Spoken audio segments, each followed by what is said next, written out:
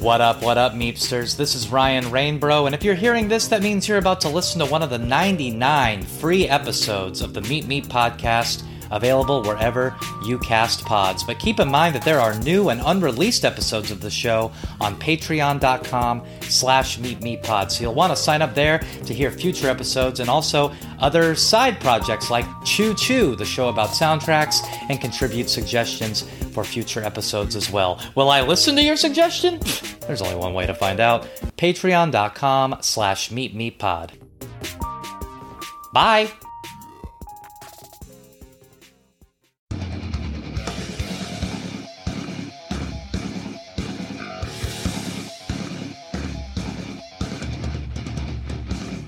Welcome to Meet, the Roadrunner podcast, where we go through the albums of Roadrunner records with the artists who made them and the musicians they influenced. Let's roll!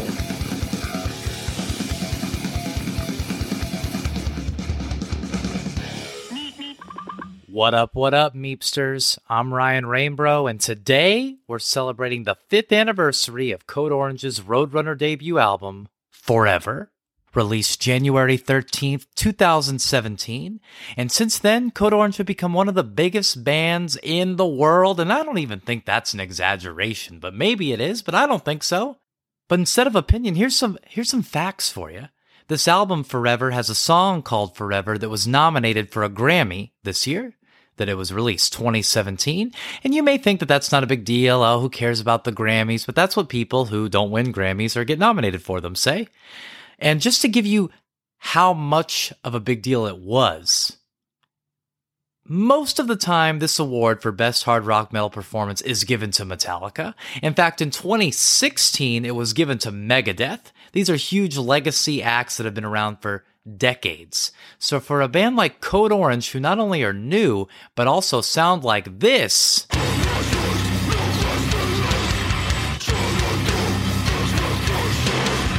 to be nominated right after the award was won by something that sounds like this, that's a pretty big deal. But a lot has happened for the band since the release of Forever, and a lot happened for the band before the release of Forever.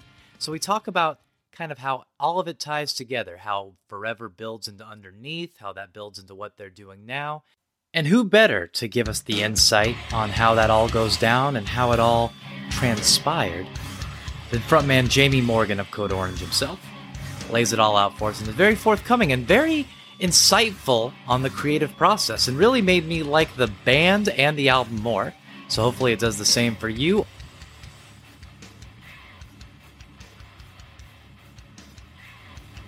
But either way, Code Orange, orange is forever.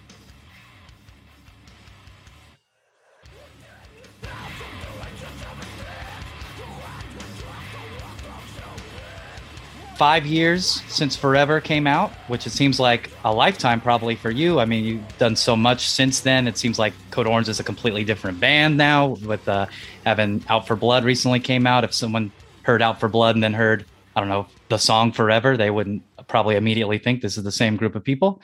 So even before you do Forever, though, of course, you guys are a band for a long time. And it seems like you personally do have a appreciation for the history of Roadrunner. So was being on Roadrunner like a really big deal for you at the time?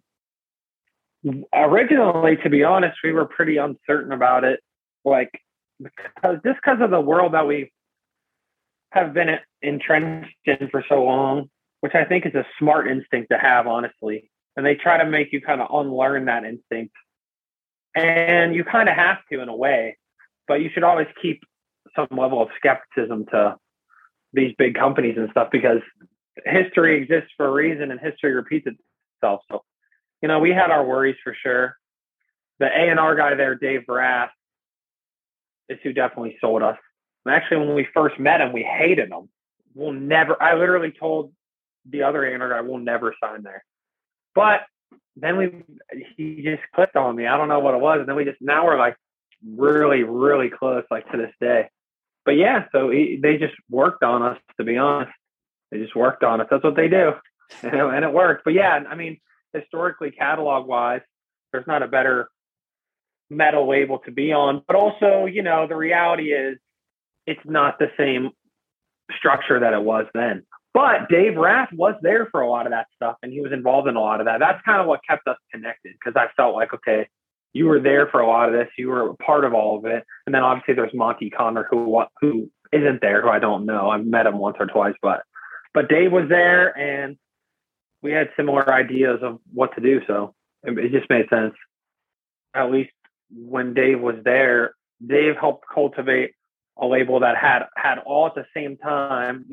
Last year, this is changing now very fast, but it had Slipknot, Korn, Turnstile, Code Orange, Gojira. I mean, all these bands on the same label. So if you look at the landscape now, it's still pretty, in my opinion, pretty damn stacked, even though there's other stuff on there that doesn't necessarily relate to what we do as well. But he still was doing a really good job A&Ring. I mean, I think just pulling in, us and Gojira and Turnstile, like these, and, even like newer bands like Unto Others and Higher Power and Angel Dust. Like there was cool thing, a lot of cool things going on. So I got to give credit where it's due, because he put that all together. Well, that's absolutely a great point to make, that it's not that the lineup isn't stacked by any means, because I like most, if not all, of those bands. I also like Dana Dentata, another newer signee. So yeah, her too. It's not that and there's a lot of other ones too that I'm not mentioning that are all cool in their own way. I don't know all of them and stuff, and some of them do stuff that doesn't relate to us, but a lot of bands who do really well, like really well. Now, when the A&R listed on this album on Forever is listed as The Click, I was told a long time ago that you actually had an idea for a Roadrunner Red and Black NWO style. Can you tell me about that?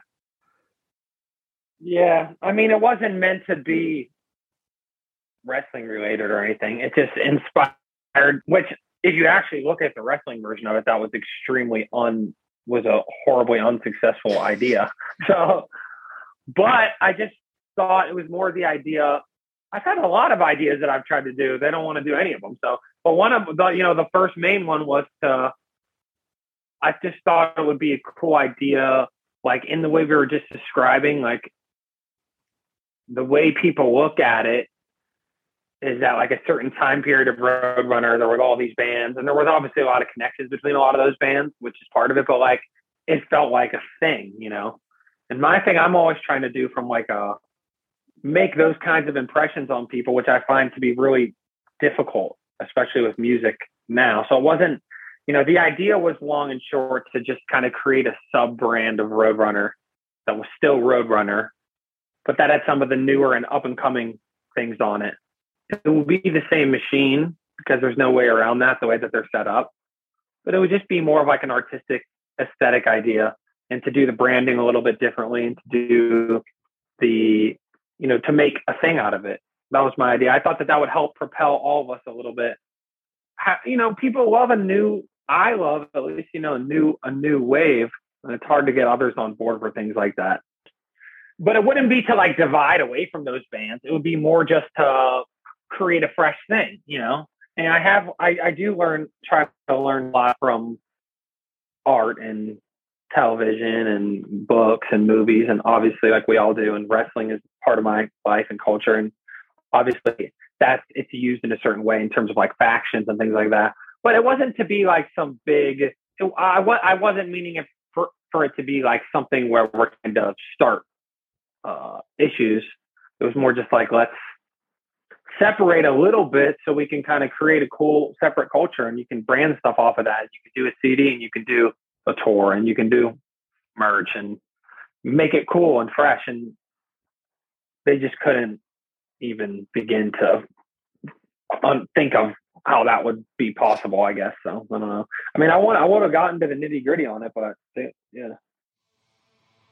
So speaking of wrestling, though, this same year that Forever comes out, Bleeding in the Blur, which is on Forever, is the NXT TakeOver 3 Brooklyn theme song, and you perform at the show the Aleister Black theme with Brendan from Incendiary.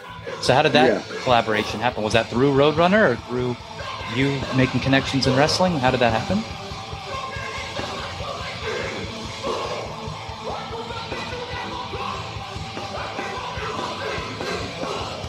That one started off as through, let me trying to remember. Like, it started through Roadrunner, trying to get the song on there. And then it was just doing what we did, which is like they gave us an inch and we just tried to take a mile. So basically they were like, we're going to do this, use the song. And we were like, is there any way we can perform? We'll be there. This was like a week and a half before the show. So it was very tight. We'll be there. And then the idea came about of us doing that entrance as well. So we just focused on learning that. And we had to make these like demos to send them to like prove to them we can do it, because we convinced them that we weren't going to use backing tracks or anything of any kind. And we weren't on a click or anything. So it's just completely freehand, which is really crazy for like a live pay-per-view situation. Like, it's actually live. It's not like late night TV. It was like 30 seconds delay or something. So if I just like drop my sticks, it would be over. They let us do it. We went and rehearsed, and Triple H came down to our rehearsal space at like midnight. We like waited there for him all night, and it was like one of the best moments of my life. It was awesome. Yeah, that sounds sick. That sounds like a fantasy sentence. Triple H came down to the rehearsal space. I mean, I was shaking. I was like, oh my God. I was like, really, because, you know, I always grew up going and being a really big fan, and I would always go and always be super far. Like, the people were this big, you know? And I remember even just getting a glimpse of anybody out at the arena, like anybody, like most D-list person was like, make my heart go crazy. And then all of a sudden, you know, kind of manifested it into into this crazy reality. So it was pretty cool. I don't know. And I've been able to have like long conversations with Triple H, and it's been literally awesome. And you definitely don't go down that road, because I don't think that he wants to be a part of that. So we just talk about music. Yeah, so I know you guys did stuff with well, I shouldn't say I know that you did stuff with Billy Corgan, but there was a picture of you with Billy Corgan, and I used to work for the NWA, and whenever I would talk to him, I always tried to not talk about the Smashing Pumpkins. You know, I'd be like, you know what though? He likes talking about that shit. He's different a little bit, I think. I mean, I've only hung out with him really one solid time and talked to him on the phone a couple times, I think he's a great guy, but he loves talking about music stories and stuff, so it's pretty fun. He's got to kind of ride his wave of how he wants to do it. I would just bring up like new metal songs that he wrote. I'd be like, yo, that Taproot track you did, tell me about that. Oh yeah. Does he remember? He remembers, but like nothing fondly. He just doesn't like working with anybody, I don't think. Yeah, you know what? I was really happy because he definitely, and I think he would say this, he really enjoyed working with us for sure. It was different. I feel like we were all on the same page, and we were like open books, ready to listen and learn. And not in terms of doing everything that he said to do, definitely not. But I mean, the man's a genius. He's a musical genius. So I sit there and listen and learn and try to ask the right questions and try to just add to our skill set. And I think it helped. And some of the results he was definitely really happy with. A lot of them haven't been seen by the world yet, so we'll see. But so Forever opens with the song Forever, which is kind of like your anthem, one of the songs that sticks with the set throughout the evolutions of the band. Yeah. You pronounce orange in this song.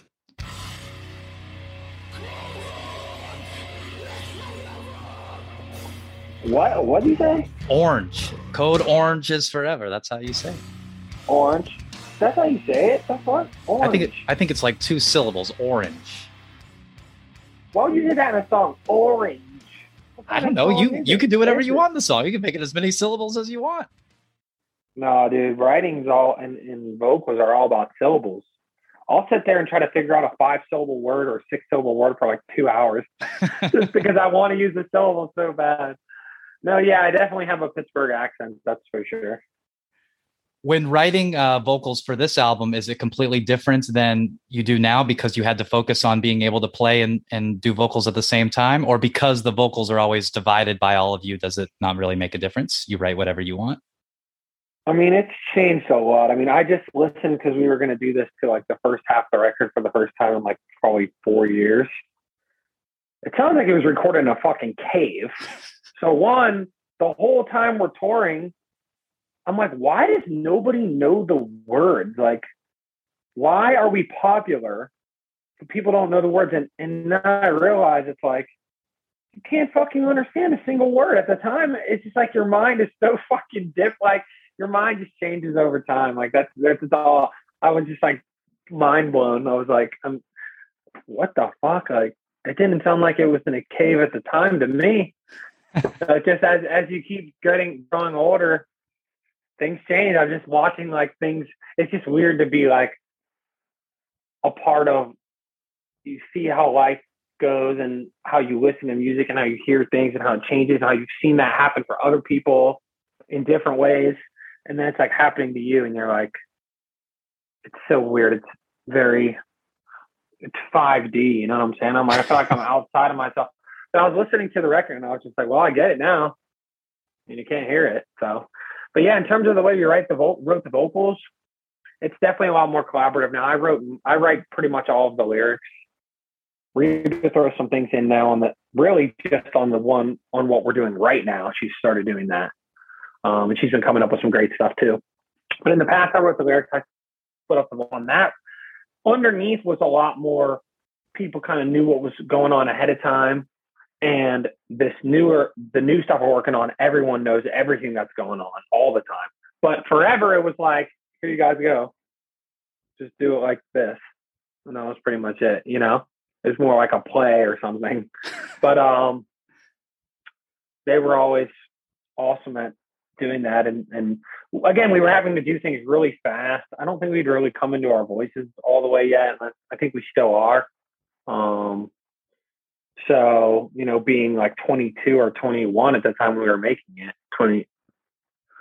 So yeah, I mean, but it's a very different process now. I still write all the lyrics though, and come up with most of the vocals for the most part. Yeah, I think that's the biggest thing to take away from Forever compared to Underneath, or, you know, the one song that I've heard, Out for Blood, is that Forever is way more about like dynamics and whereas Underneath, and especially Out for Blood, is about like songwriting. Like you said, you're really focused on making sure it's a song people can attach to it. And I think that's, of course, a big reason why Bleeding in the Blur becomes kind of the big hit from Forever, because you can kind of hear what's going on. You can attach to that chorus and things like that. And you start to see a little bit of that on Forever with that song and also Ugly. But I love Ugly. I think that's an awesome song.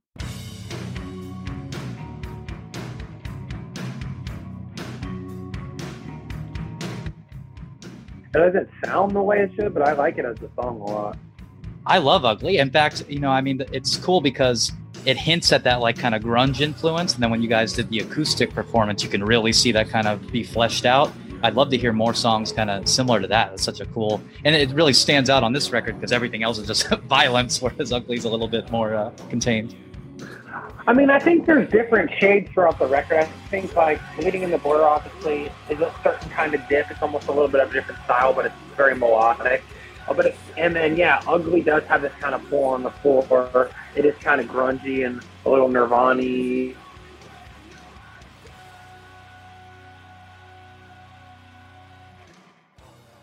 But then you got like, obviously Hurt Goes On is a totally different picture.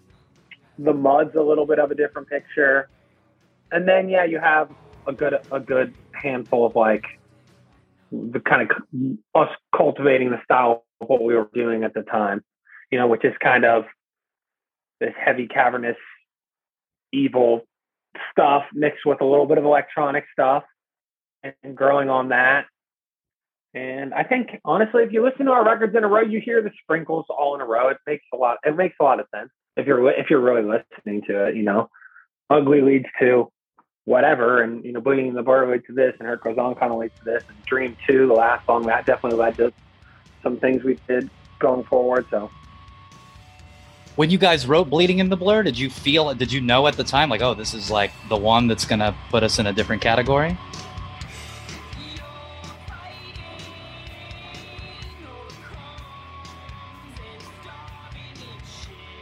No, I mean, again, Bleeding in the Blur was learned from Dreams and Inertia on the record before. It was like, okay, when we made I Am King, one thing we had decided was, okay, we have this song.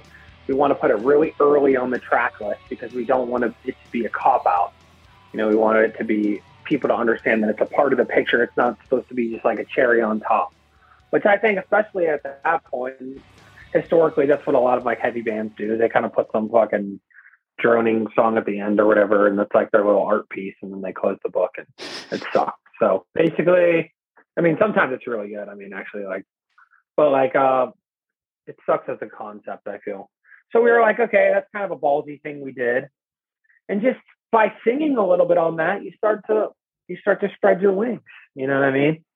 And so that kind of led to Bleeding in the Blur. They're totally different styles, but it just you get into, you know, we were listening to a lot of like Alice in Chains and kind of trying to blend that style with our style and with her voice, which is unique as well.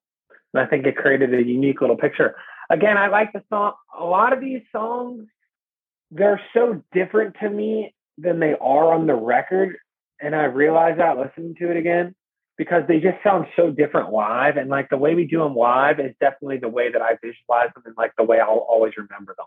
And they're very different live. I mean, if you see tempo wise and feel wise and vocals wise and clarity wise, it's a lot clearer live. That's kind of the way that I like it, you know. So Bleeding in the Blur is definitely one of those. I really like the live version more. Yeah, Bleeding in the Blur, I think, is the most glaring example of what you're talking about live, just because it feels like it doesn't stand out in a good way. It like feels like, you know, it's all flesh with everything else that you're playing, versus like, oh, this is a weird part of the set where there's, you know, a different singing and stuff. It all kind of flows together. But I mean, the signature moves of this whole record are, you have the dramatic silence, right? Just like it'll cut out completely a bunch. And then the other thing is you do the slow, dead cut. Is that what it's called? That's what I call it. Sick. When I yell at them to put the dead cuts in all the time, and then they'd say no. They're like, there's too many. And I'm like, underneath, we took it to the max. Now I don't think we can do it as much anymore. Underneath, we had to take like 4 of them out, because take 4 dead cuts and 5 nowhere to runs out, and we're good. And that's what we ended up doing at the end, because it was just too much. But so we have the dead cuts, and then the other thing is, you know, the slow breakdowny riff into, now it's the fast thrashy riff. Like that's like the two things that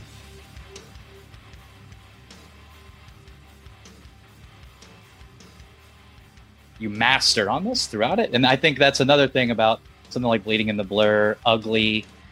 They really stand out because they don't have those 2 signature moves, but that doesn't make them better or worse than anything else. It's just, you know, they kind of stand out. My favorite song on the whole album is Spy, which definitely does all those things. So that song is way better live too. Like that song live is fucking sick. Like we did it at one of our live streams, and it's so killer. It's like, I just like it better, the flow. But yeah, that song's sick too. I do like that song. And that's our first kind of, you know, on Underneath, we threw a lot of those things out. Like we literally threw out on Underneath, maybe I'm misremembering, but like the My World, Forever, the jump, you know, that's what we would call that.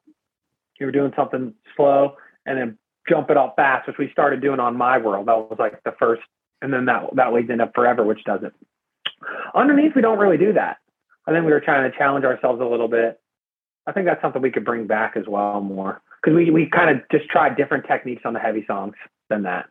But yeah, those are definitely a few of the tools we were playing with. The dead cut for sure. I feel it's like a signature thing in our sound at this point. And I just like turning the lights off, you know?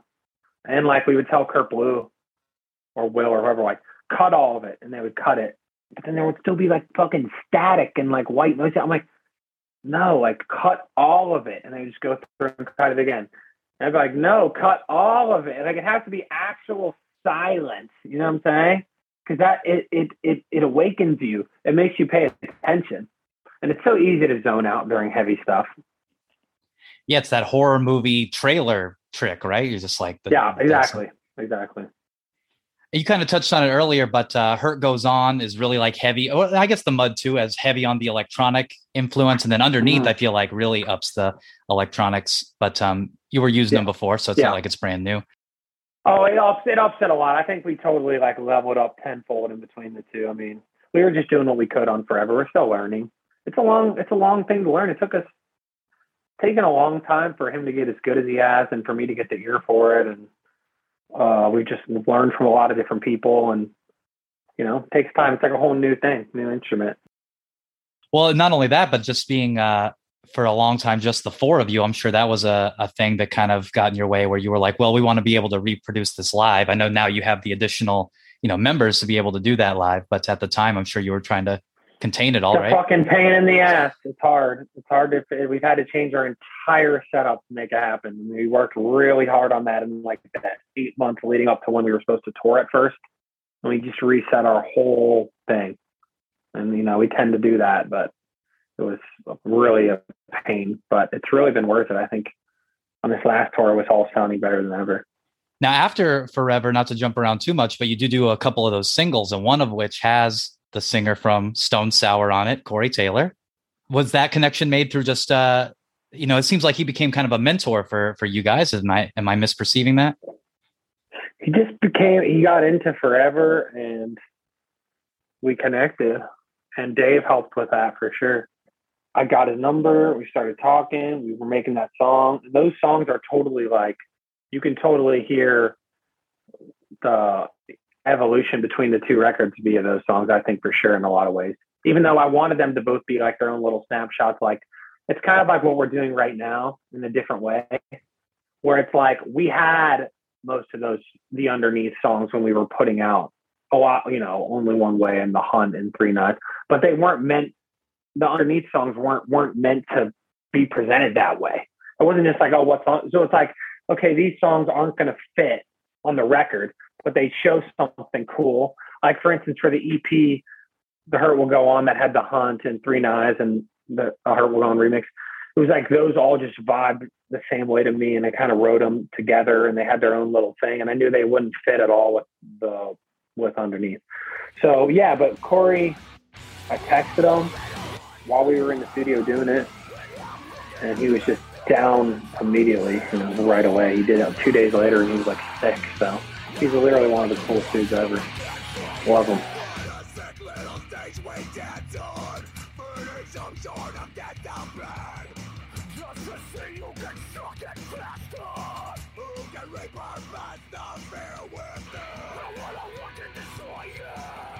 I was just like, this is what I want you to do, and he was completely down with that. I mean, sometimes I do stuff like that, and I look back and I'm like, damn, you're just insane for being like, hey, Corey Taylor, like, do this. And they're like, who are you to say that? But sometimes you just have to, You just go for it and see what happens. Sometimes you win, sometimes you lose. And in that case, we won, and it was great. And it made our relationship better. I would love to have him on another song, honestly. That's like more of a key song.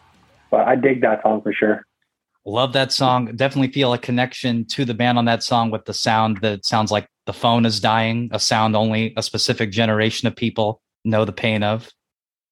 My favorite, I'm a big David Fincher guy. Oh, okay. And so that song was very Seven inspired, we'll say. So you could find some things on there, such as the hanging up part of the phone, that are, let's say, inspired, or whatever you want to call it. But yeah, it's kind of like a connecting thread. So that's one of my favorite movies, and that's kind of the headspace of that song's in, and pick some things from it. The Hurt Goes On, which is also part of that EP, but also on Forever. The ending of it always reminds me of that Collective Soul song, December, where he's like, don't think about turn your head. Shit.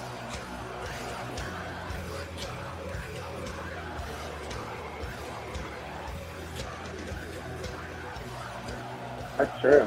Shit. And true. Collective Soul always reminds me of, I'm sure you're familiar with the buffet-style restaurant Golden Corral. Oh, yeah, I'm familiar. So Golden Corral had an ad campaign where they had Collective Soul's song Heavy playing, where the lyrics are, all your weight, it falls on me, it brings me down, which is a weird advertisement for a buffet place. That is weird. There's a lot of weird stuff like that. Was Dream 2 a part of a larger song? I know on the acoustic, the unplugged kind of performance, you have the Dream 1 and Dream 2. So was that entire piece of music written and you just kind of pieced together what you wanted to use for it? Well, if you see those lyrical connections, there's to that song, there's sonic connections. There's things that we built off of on underneath that are in that song, and there's sprinkles of it in underneath, and that also led into things we did on the acoustic album, like Dream 3, which is Bray Wyatt doing like this, basically this poem I wrote with like Shade accompanying him. Sometimes it feels just like a dream. And that connects as well. So it's kind of a series that we started. I'll probably continue in some way. The Bray Wyatt thing, I know this is a couple years later, but getting to do the entrance theme song for The Fiend, you just recorded it and sent it to him, or like, hey, you should use this? Is that how that story goes? Not really. I mean, I just messaged him on Twitter and was like, we should do your song, because I knew he hadn't been active in a while. So I just knew in my head, I was like, he's definitely getting ready to do something else.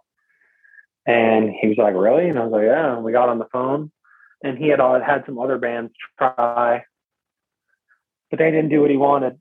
So we talked, and we just got on the same page, and I just knew what he wanted. And we gave it to him, and that's what he wanted. And then they said no a bunch of times. He kept fighting for it, and I told him to fight for it. I actually had my best friend is a huge wrestling fan and knows more about wrestling than anybody, minus fucking Dave Meltzer. And he told me, he was like, tell him to talk to Paul Heyman, because at the time Paul Heyman was pulling some strings back there, and he was like a producer or something.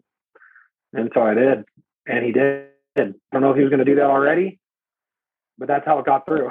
I swear to God. That's sick. Paul Heyman convinced whoever. I don't think I ever got to see it live. Have you guys ever considered playing that song live? We played it on our live stream. That's a fun thing. A live stream that never got released after we did it, which is, I think, the best live stream that there was, especially for what we made it for. I think it's one of the coolest things we've ever done. We need to release it properly, but it was called Back Inside the Glass. And the encore is basically us playing in this 3D projected environment that we built. And we projection mapped the whole room, and every song had different environments. And we would cut it kind of like a movie there was like stage changes and outfit changes and all the stuff that we wanted to try. And the last song we did it. And that's the only time we'll ever do it. Yeah, not to gas you up too much about this, but I really feel like Code Orange, whether other artists and bands realize it or not, set the precedent with the whole live streaming thing. I mean, you guys were ready to go as soon as the pandemic happened. You were the first one to make that like a big event. Like, we're doing a live stream. We're just going to do a show that way. I feel like everyone kind of followed your lead on that, which I'm sure you don't think that's the first time everyone's followed your lead, but I just feel like Code Orange in music in general. No, really. that's definitely an obvious one for sure. And again, not to ever say that other people didn't do it and do it well, but I think, for the era, we set a precedent for sure. And we've definitely set a couple precedents as well. I mean, some of them get noticed and some of them get buried. That's just life. When I was re-listening to this album to talk to you about it, I was thinking that the alternate title of Forever could just be like Poser Exposer. Like, every song was about weed. I mean, I know you're the thinners of the herd, but it just really, lyrically, all these songs are just about getting rid of them. That record is really, I see the records as like an overall arc, and that's definitely getting clearer as we go on. So I'm not trying to like paint backwards, but during that record, I was thinking about a lot of thematic things, and that record is totally the revenge, that's totally what it is. The first record is kind of like the rebirth, and it was the rebirth of us. The I Am King record I'm talking about. And that record was revenge because we just experienced a lot of nastiness, and there was a lot of things going on, and my heart was just heavy with hatred. It's just swinging at the walls of the empire, lashing out. And we decided to kind of turn that into the thematic concept for that record's videos and the next record. And it continued to build, and underneath is the next part of that story. Where did the name come from, other than you just proclaiming that you will be here forever? And how does that tie in with the artwork of the person that, I guess, getting choked out and bleeding? Yeah, that's actually, ironically, that's actually the person getting choked is actually who joined the band after Dom.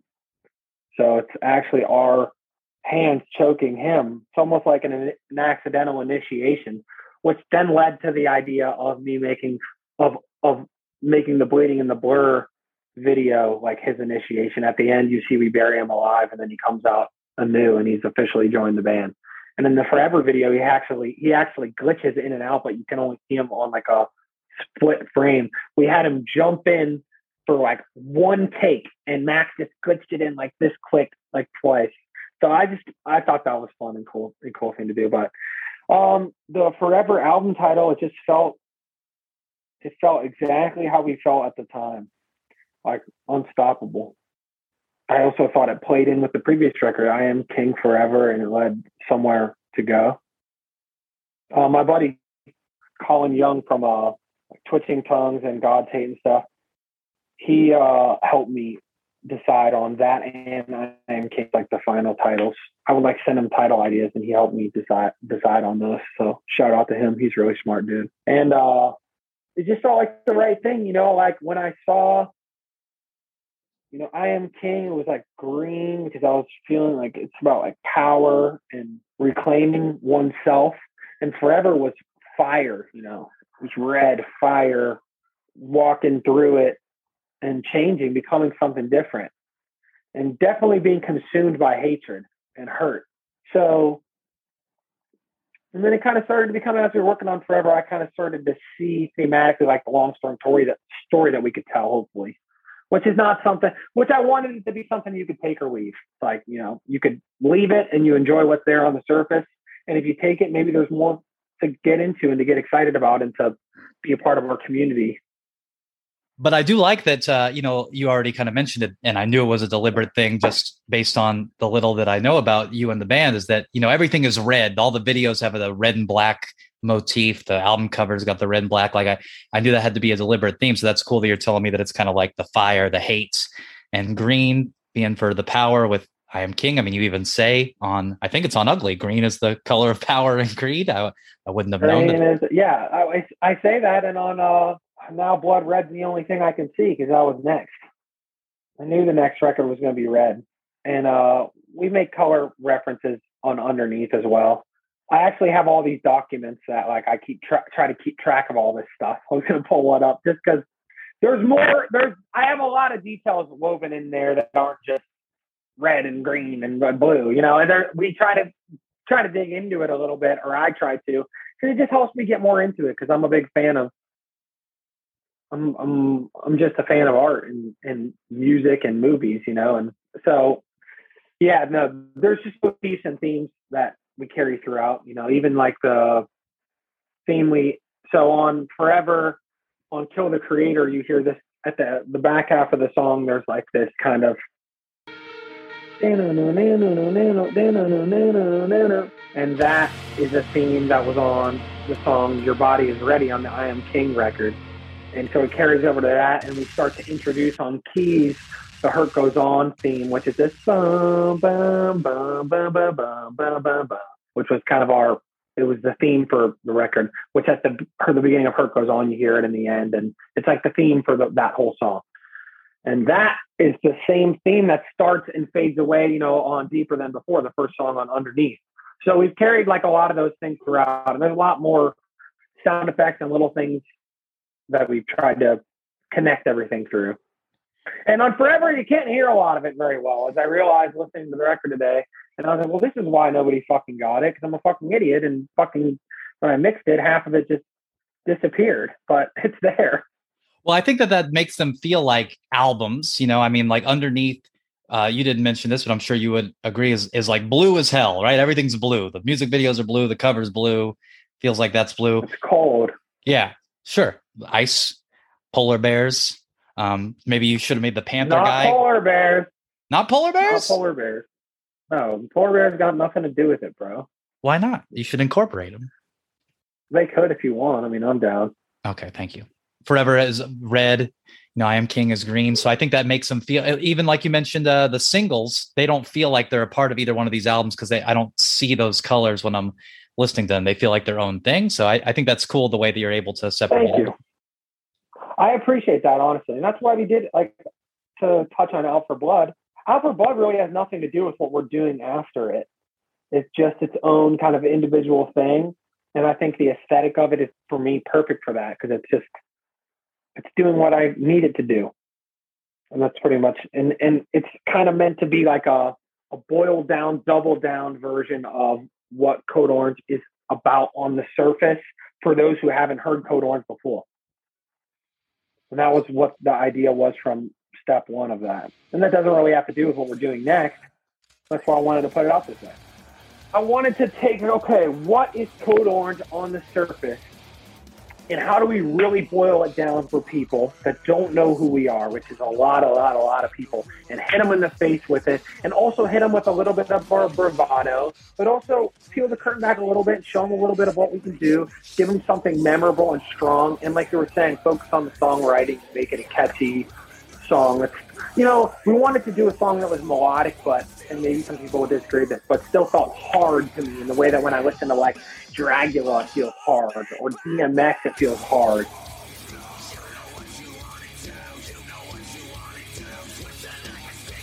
It's not hardcore. It doesn't have breakdown, but it's hard. It makes you want to hit yourself in the face or hit somebody else.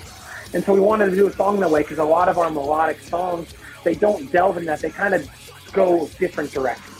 Like we talked about Bleeding in the Blur.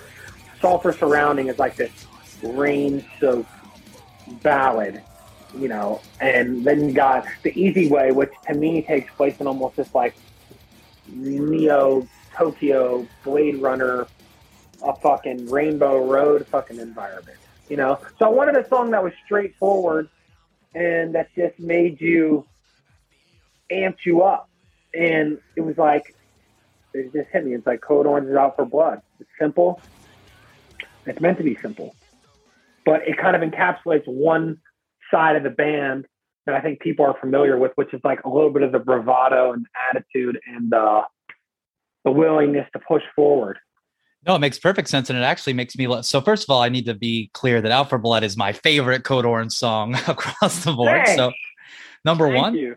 The next thing I want to say is that you explaining it that way makes it even sicker, because you're saying it's like the gateway drug to the other stuff that you do. Like maybe you couldn't immediately get into the song Forever, but maybe first you get into Out for Blood, and then you get into Underneath, and then you kind of can go. For sure. And that's not to stomp on Out for Blood at all. Like, I love Out for Blood. I would love to jam it. I like when I'm fucking working out, there's finally a Code Orange song I can put on my workout playlist, that really gets me going. It's not like, we didn't have that. Like, we have heavy songs that do that, but it's hard to explain. But it's like a certain lane of song for me that we wanted to, even a little bit like, it's not quite, but even a little bit like Walk or something like that. Like something that's simple and it's just like, let's go. And we also wanted to sprinkle in a little bit of our, vampire nightclub fucking vibe that we have going on, and just make it concrete for people so they really got it. It's like, okay, here's the aesthetic a little bit. This is the vibe. There's a lot of layers beneath it if you want to go there, and come join us, And, I was very aware that that's going to cause, I know how fucking stupid people are. Like, not to be like, I understand if you don't like it. It's just like, it's been done the exact way that I was hoping it would be done. So, and another thing is, it's the first time we've ever been on the radio. We're on about 12 radio stations right now. We're getting played on Sirius XM, Octane 5-6 times a day. There wasn't a song on Underneath or Forever that was ever on Sirius XM Octane even once. They played it hundreds of times in a month. It just got added on WMMR radio in Philly. You know what I mean? It's like, it's doing what we wanted it to do. It's a hard journey for us. It's a hard road for us to get through the door. And it will take us longer than other people, because what we're doing is different. But we'll get there. This is part of that. But I'm proud of the song. I can't wait to play the song live. I think it's going to be fun, But I knew that we would experience some blowback as well. I almost feel like that excited you. You were like, oh man, I can't wait to make people upset about this cool song. Everything has its own lane, like when we released Underneath first, I knew, that was, Underneath was a rat trap in a lot of ways, because I knew we had Rabbit Hole. The last show we did as Code Orange with me on drums was a show we were calling End of an Era. It's on YouTube. You can watch it. It was us headlining This Is Hardcore Fest. after playing first at this hardcore fest. And we had built our way up through that world in a lot of ways. And we were really proud of that. But more so, it was introducing themes to come. So the whole intro to the set is this sample documentary that's about rats. And, I think the line is like, put a rat in a trap so everyone can see him. And we repeat that, and that ramps up into us playing an old song off of our oldest record that's called Nothing the Rat. But I say that to say, we knew Underneath was coming a couple months later. We knew what was going to happen and what the blowback that we were going to receive. But we knew that we had swallowed the rabbit hole second. That shit was already like in the can. So it was almost like showing a little bit of a hand to that for whoever wants to pay attention, which is obviously nobody, like 5 people would ever pay attention to it. But that's what that was meant to be. And then it happened exactly that way. And that's what I get excited about, because it's like, wow, like it happens, like you can set it up and it'll just happen. And it's crazy. But yeah, and then Underneath came out and we were criticized in a different but similar way for selling out and blah, blah, blah. But then we had Rabbit Hole, so I wasn't even worried about it. I was like, you guys are going to look so fucking stupid. I just can't even wait. So this is a little bit different because this isn't that. It's not a setup, but no. Well, the funny thing about the song, as far as the criticisms go, are 2 things. One, they say that it sounds like bands that are awesome, as if it's an insult. They'll be like, oh, it sounds like Power Man 5000. Power Man 5000 rules. I want an album. I want to write an album that sounds like that. But even funnier than that to me is that people act like they could write a catchy song. Like if everybody could write a catchy song, then that would be what people do. Like it's such a skill that is downplayed, of being able to write a heavy song that can get on the radio that's sick and catchy and still, the brand of Code Orange. So I think that's something you should be really proud of. Well, I appreciate that for one a lot. Thank you. But most of the radio stations are saying it's too heavy. So it's the same catch-22 that we're in. You know what I mean? Where either way we go, we can't win. We're doing something long-term. We're setting something up. Kevin Spacey even says it at the end of 7. He's in the back of the car. He's like, my work will be puzzled over and studied forever, blah, blah, blah. And that's what we're doing. We're just doing our work. We're committing our crimes. And eventually there'll be a full picture to look at. And I think if people take the time to look, they'll see that it was something special. I hope. That's why I'm doing it. That's why I sit here and write and work and don't just write songs, but try to make something more out of it than that. Kurt Ballou, I know, did I Am King, and he does Forever as well. But you also bring in Will Yip, who goes on to do Underneath with you with Nick Raskolinix. And what kind of contribution do you think he made to the record? What kind of influence did he have on the end result?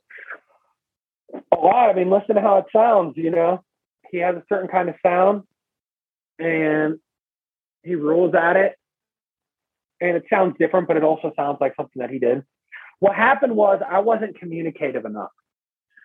As we recorded an entire record that he thought was the record, and he thought, okay, we're going to sprinkle a little bit of stuff on it at the end. No. Basically a whole nother record that we recorded on top of the record. That was a lot of the electronic stuff, which was a lot heavier in the record until it got cut out for kind of this reason. And mainly that reason was time. Kurt Ballou works on a live, real, big mixing board with a certain amount of tracks. I didn't understand that. I wasn't even really aware of that, because I'm stupid. So I went with Will Yip. Long story short, Kurt Ballou was like, we got to get this record off my fucking board in like 3 days. Reba called him. By the way, I love Kurt Ballou. He's awesome. I mean, he just had another band coming in, and that's just how he works. Like, he wipes the records off his thing, and that's it. It's very old school. So we panicked, begged for more time. Me and Joe drove overnight to Will Yip's studio. We had recorded a lot of the vocals and electronics with Will because we needed more time. And we had worked on the Adventures record with him. So we drove overnight, me and Will, and just stayed up for like 2 days straight, doing like a basically a mix for him to be able to copy. But long story short, we sent him the shit. He banged it out. It worked out. It was just up against the wire. But I mean, the drum sounds, the guitar sounds, all that, I mean, that's all super influenced by him and us just learning and getting better, but a lot influenced by him. He's influenced us a ton overall.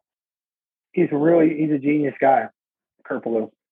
But then when we were doing the next record, I was like, well, this will make literally no sense to do with Kurt Ballou. I mean, there's like thousands of tracks on it. You know what I'm saying? Like, it's ridiculous. Well, you kind of already went over the fact that if you could do something, I would normally ask you what you would do differently with Forever. It sounds like you would mix it differently, right? Well, not mix it, like not like it's his fault. I just at all. It's not. Mainly, it's like one, my voice is bad, and it needed to get better, and I think it has gotten a lot better. Like especially on the newest stuff we're doing, I think it's way better. I think on Underneath, it's getting there. It's fucking sick, and it's just getting better, and I feel better doing it. That's a big thing. And just like I do wish that some of the things we come up with, some of the sprinkles were able to stay, because I think it would have made a little more sense with Underneath.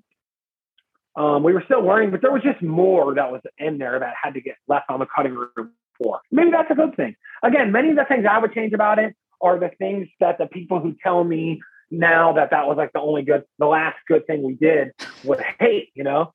But when we came out with that one, they were saying that about the previous one, like this one sucks compared to that. I mean, honestly, we really have had, and I think if you followed us, you know this, we've had a rough go with like every time we do a new one, a lot of people fucking hate it. It's not like Forever to the single Underneath was we were getting fucking hated on. People kind of forget retroactively. And I Am King to Forever, even Forever, like when Bleeding in the Blur came out at first, it became really liked for sure. But it was like, what the fuck? Like, this sucks. Like, and that's kind of how every record is for us. We lose a lot of people and we have to gain new ones. So it's kind of tough. Yeah, I mean, I definitely always saw it as that you became even more popular with each release. So the people that maybe were originally there were resentful of that, but the quantity of the audience and probably the quality too went up. So, you know, you got rid of the stragglers. Because I saw Code Orange kids at a sports bar called the 50-Yard Line with, I think, Full of Hell. But I agree with you. I remember when Forever came out, like you said, or even when I Am King came out, people were like, they used to be good. They haven't been good since they were kids. Oh, yeah. Yeah. That's why I'm so numb to it. I'm like, this has literally been going on the entire time. Like, it's almost like you would think, like, I mean, it doesn't matter because the world doesn't fucking revolve around us or any. So, but it's like, I would think, like, don't you see this almost like a parody of itself in a lot of ways? Like what you're doing, like, this is like, it's just like so cyclical, like exactly what you would think. So it's almost like goofy, you know what I mean? To me, but I mean, I get it. And if you throw on Forever and then you throw on Out for Blood, like how I just did, I get it more. I do get it more. What is something about Forever that you like more than the other records? What's something that stands out about that album that you love? I think the time period was fun because it's like people really discovering you and a lot of patting on the back, but at the same time, we were getting criticized a lot as well. So it's always been a balance for us. So it's not my favorite record because my favorite records go in order of how they were done. I really do like Forever. I like Underneath a lot more.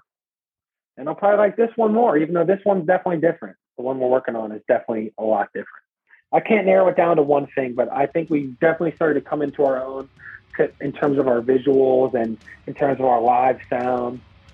I think something I'm proud of us having done is we have 3 records that definitely are some people's favorite record of ours. Like a good chunk. Like I almost feel like it would be split. Like there's people that, like when I Am King came out, it was a little bit of hardcore platinum, you know what I'm saying? Whatever. I think it's a little bit of it could be a hardcore classic in some ways. And Forever did that in its own way. You know, people reference it as that. And Underneath as well. So I'm proud of that, man. I'm proud.